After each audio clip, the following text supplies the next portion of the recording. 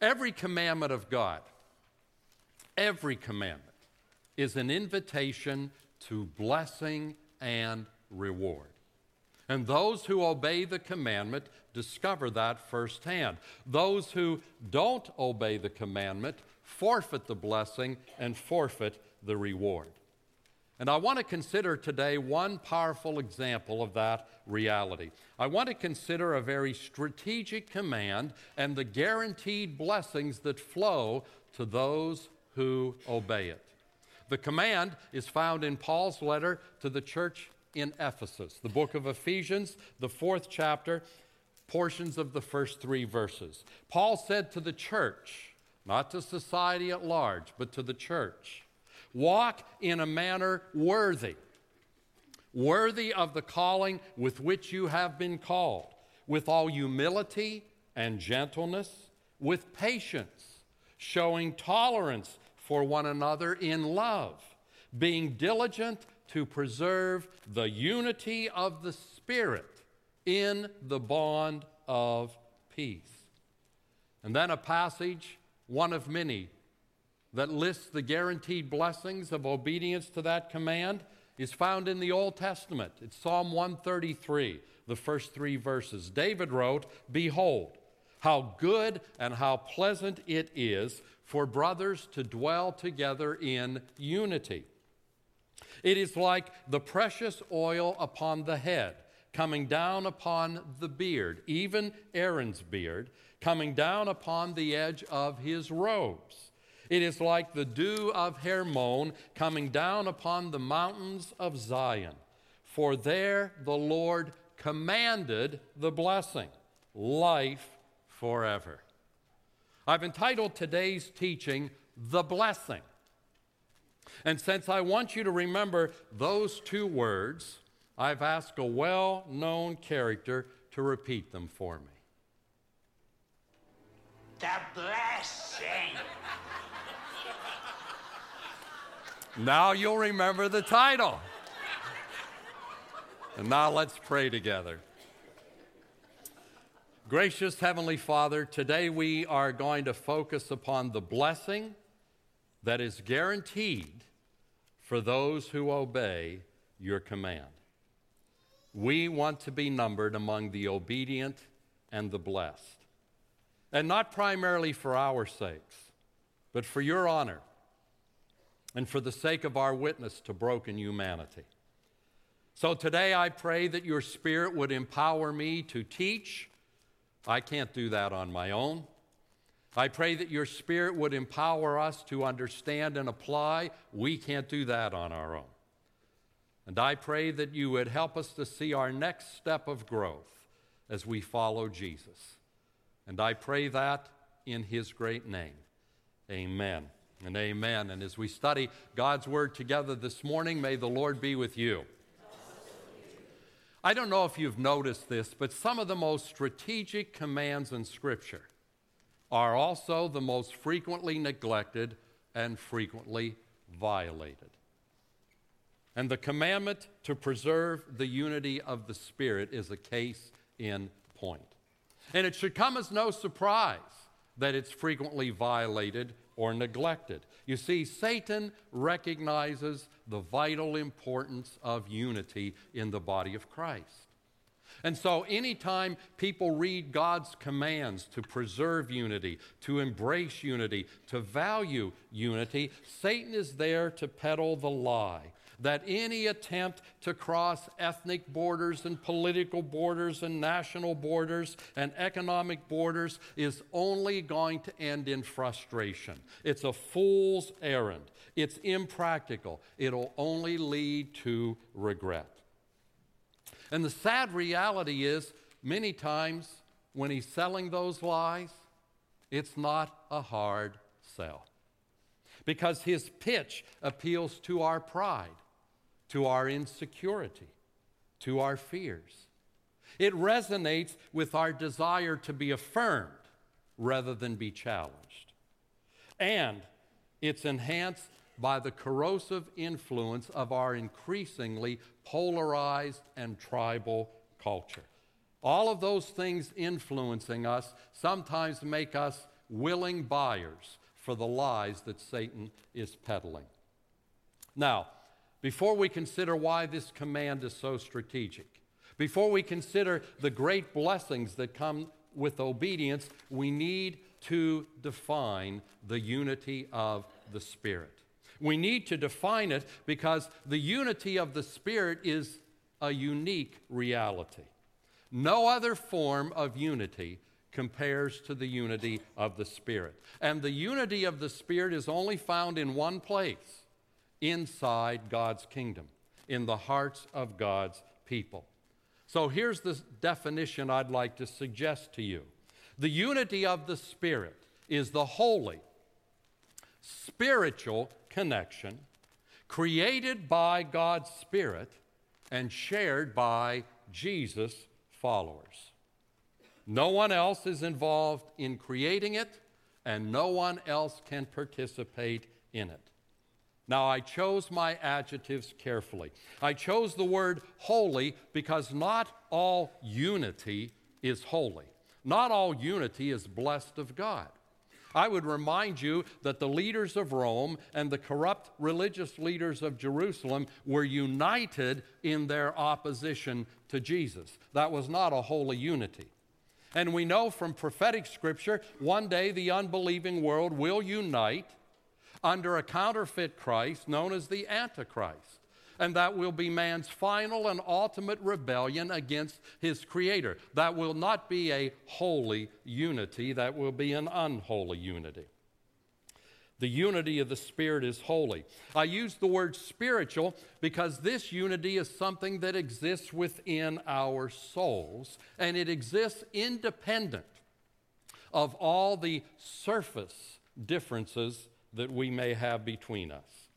And I chose the word created because this unity cannot be produced by human effort, by human legislation, by human education, by humanity's best efforts, and we don't come by it naturally. It can only be generated by God and only in the hearts of those who have been born again by the Spirit of God.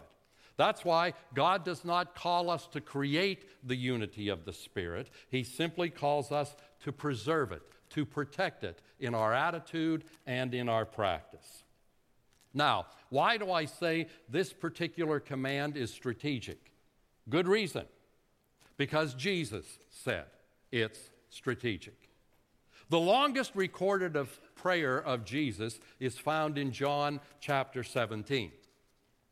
And if you've read Jesus' longest recorded prayer, you know he devotes a lot of time to praying for the unity of God's people. And in that prayer, Jesus made it clear that the practice of unity somehow helps the world believe that he was sent from God, that he is indeed the Messiah for the human race. Now, Jesus didn't tell us how that all plays out. We probably wouldn't grasp it if he had. But I would like to suggest perhaps it owes to the fact that nobody can come to faith in Christ unless the Spirit of God draws them, unless the Spirit of God convinces and convicts them. And when the people of God are not preserving unity, the work of the Spirit of God is quenched, it's hindered, and the Spirit of God is grieved. But whatever the reason for the tie between unity and people recognizing Jesus as Lord, the first blessing of practiced unity is knowing that we are the answer to Jesus' prayer. And the second is knowing that our unity draws people to Jesus. And both of those are rewarding in and of themselves. How many prayers has Jesus answered on your behalf? Don't you think we owe him one? See, there's only one prayer of Jesus in Scripture that we can answer. And this is the prayer. When he prayed, Lord, I pray that my people would be one as the Father and the Son and I and the Spirit are one. That's the prayer that we can answer. And knowing you're answering Jesus' prayer is rewarding in and of itself. But beyond that, nothing is more rewarding in life than knowing that your obedience has resulted in somebody coming to faith in Christ, that it has changed the eternal destiny of other people. Because if you love Jesus, you want other people to love Jesus. If you know Jesus, you want other people to know Jesus. And when we preserve the unity of the Spirit, we answer Jesus' prayer, and more people are going to be convinced that He is Lord. But, sounding like an infomercial, it doesn't stop there. There's more. And Psalm 133 tells us about additional blessings. Psalm 133 was written by David after a long civil war in his nation that sadly was led by his own son. His son led the opposition against his throne. And when that war was over, David watched people who for years had cursed one another and murdered one another, streaming together into Jerusalem, singing the praises of God, and carrying worship banners instead of swords and shields. And as David watched that marvelous sight unfolding, he wrote these words, "Behold." In the Hebrew, it's a strong word. It literally means, take a look at this. And in the Hebrew, it indicates God calling attention to something that is worthy of attention because it's something rare. It's something you don't see every day. And God was calling attention to what? To unity among brothers and sisters. And so the next blessing is that God calls attention to those who preserve unity. Why is that important? Well, it's not because we're seeking attention like the perpetually insecure. It's because we are commanded to let our good works be seen by unbelieving men and women as a way of persuading them of the goodness of God, of the glory of God. Let your good works be seen by men so that they might glorify your Father. See, we're not called to be secret disciples, because if your discipleship doesn't destroy your secrecy will destroy your discipleship. We are called to do the works of God in a way that they can be seen by lost humanity. And when you're walking in unity, God calls attention to what you're doing. And the world takes you more seriously because unity is not something that is seen every day. David went on. He said, "Behold how good." Once again, the English translation fails to capture the power of the word, because the word good in the Hebrew not only means something that's acceptable to God and something that's moral, something that's profitable, it literally means spiritual maturity. Behold how mature it is when brothers dwell in unity. So practiced unity will advance your spiritual maturity. Those who separate themselves from other believers because they believe they possess greater maturity only end up separating themselves from maturity. If you're praying, "Lord, help me to grow in my faith, help me to grow in grace and in my knowledge of you," you've also got to be working at promoting and preserving the unity of the Spirit, because if you aren't, there is a glass ceiling to your maturity. You'll only go so far. Your disobedience will limit your horizons. On Easter Sunday this year, we're going to be opening the doors of our new church plant in Homestead. And I want to take this moment to remind you that we are not establishing a church in Homestead because we believe nobody is preaching the gospel in Homestead. That kind of thinking is an insult to our brothers and sisters in Christ who have been ministering there for years, and it's indicative of an ungodly arrogance. Churches that plant churches in communities because they feel like God won't be there till they get there, I don't know what they're smoking, but they need a new drug. And churches that begin with that mindset are destined to eventually crumble. And here's why. You can't build an enduring work of God on a foundation of sand and human arrogance and human elitism, and only us exclusivity is sand. The weakness of the foundation may not show immediately, but it will eventually become apparent. Because nobody ever became a mature believer by shunning the unity of the Spirit. And when a congregation starts by shunning the unity of the Spirit, they have made it a reality that they will never move on to maturity. If you want to be a mature follower of Christ, you've got to be involved in preserving unity. Authentic unity. Now, why do I say authentic? Because not all unity is authentic. Not all unity is holy, and not all unity is authentic. Any unity that demands those different than us do things our way is bogus. Let me say that again. Any unity that demands those different than us do things our way is bogus. And here's why. Because unity isn't uniformity. It's unity that the Spirit creates, not uniformity. In a congregation practicing unity, we don't ask each other to surrender our identity.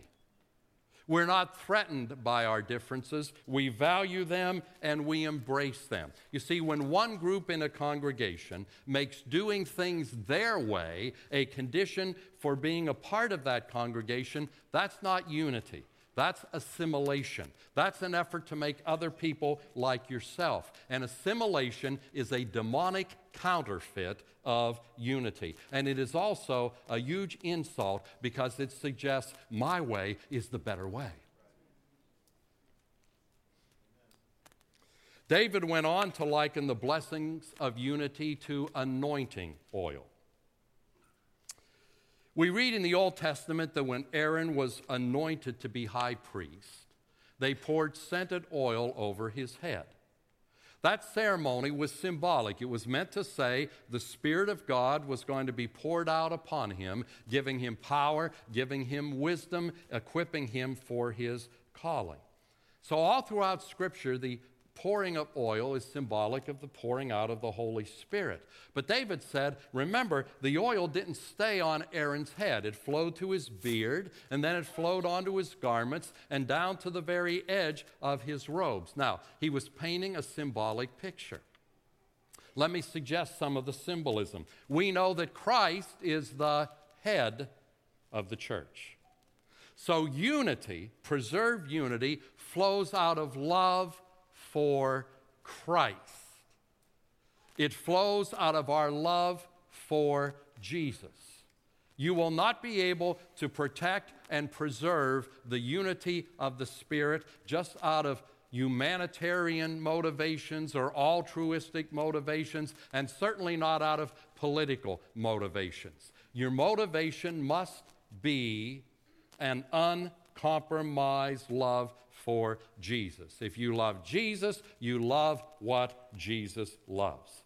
And Jesus loves the unity of his people and prays for it. For that reason, going back to church planting, we should never embrace the unity of the Spirit as a strategy to attract people. Now, we've already said where believers walk in unity, God will attract people to them. But we should never use unity as a strategy to draw people, because to value unity solely for its benefits is to commit idolatry. That's a powerful statement. Let me unpack it. When you substitute anyone or anything for God, that's idolatry. When your motivation to preserve unity is what you might get out of it rather than loving and pleasing God himself, that's a very subtle form of idolatry. Here's a crude analogy. If a man buys wonderful gifts for his wife simply to curry sexual favor, it is not his wife that he loves, it is himself. I think you would agree, wouldn't you? And his allegiance isn't to his wife, his allegiance is to his own interests. And you see, when we preserve and protect and pursue unity because we think, well, that'll bring people our way, that'll help us grow the church, we're putting growth ahead of Jesus himself. So it's a subtle form of idolatry, but the subtle forms are always the most dangerous. There's something else tucked inside of David's description. It tells us that once the blessings of unity are unleashed, they spread, and they spread without our permission. The blessings of unity touch those who don't even embrace unity. See, if you're part of an assembly that is preserving the unity of the Spirit, you will be blessed by the commanded blessing of God, even though you may not be participating in that unity, even though you may not value that unity, even if you barely tolerate that unity. I don't live in an imaginary world. I have never assumed that the thousands of men and women who come here are all equally passionate about preserving the unity of the Spirit. I have no doubt some just tolerate it because they like other things about ACAC. But whether they realize it or not, they're being blessed because of those who are obeying God's command. But here's what I want to remind you of. You may be blessed by somebody else's obedience, but you'll never be rewarded for it. You don't want to go through life parking on somebody else's dollar. At the judgment seat of Christ, you want reward. You don't want God to say, well, you were blessed because of other people's obedience, but I didn't see a whole lot from you. So don't tolerate our diversity. Cherish it. David said the oil touches the robe. Have you noticed often in Scripture God uses clothing analogies to talk about our character and our lifestyle? Put on, put off, keep your garments unspotted. Well, our physical garments are what we use to cover ourselves and present ourselves to society. Your garments say something about your identity and your culture and your priorities. So do your spiritual garments. They say something about your values. They say something about your priorities. They say something about who you're trying to please and who's really in charge of your life. All that to say, if we aren't vigilant, culture will determine our wardrobe. Culture has a great influence upon our physical garments. We're not dressed in robes today. Culture can also have a great influence, an unwelcomed influence upon your spiritual garments. That's why I've been sounding the warning, and will continue to do so, that as this culture grows increasingly polarized and tribal, we, as the people of God, have got to be certain that we don't let them determine our wardrobe, that we don't become a pale reflection of a polarized world. And finally, David said the effects of unity are like the cool air that descends from Mount Hermon. Mount Hermon is located in the midst of an arid desert. But the cool air that comes down from the peak of that mountain, when it meets the hot, dry air at the base of the mountain, produces a very heavy dew that keeps the land around the mountain saturated, deeply saturated, even in times of drought. Lush gardens grow there. Springs and wells offer cool water there. In the same way, where the unity of the Spirit is preserved, there is a refreshing that comes from God. A refreshing of our souls that goes far deeper than political correctness or congratulating displays. What did you do about unity? I was in a march once. Wow. You see, in ways we don't fully grasp, unity refreshes our spirits through the differing perspectives of those who are different than us. Let me explain what I mean in closing. Many times we think we need a change in our circumstances when what we really need is a different perspective on our circumstances.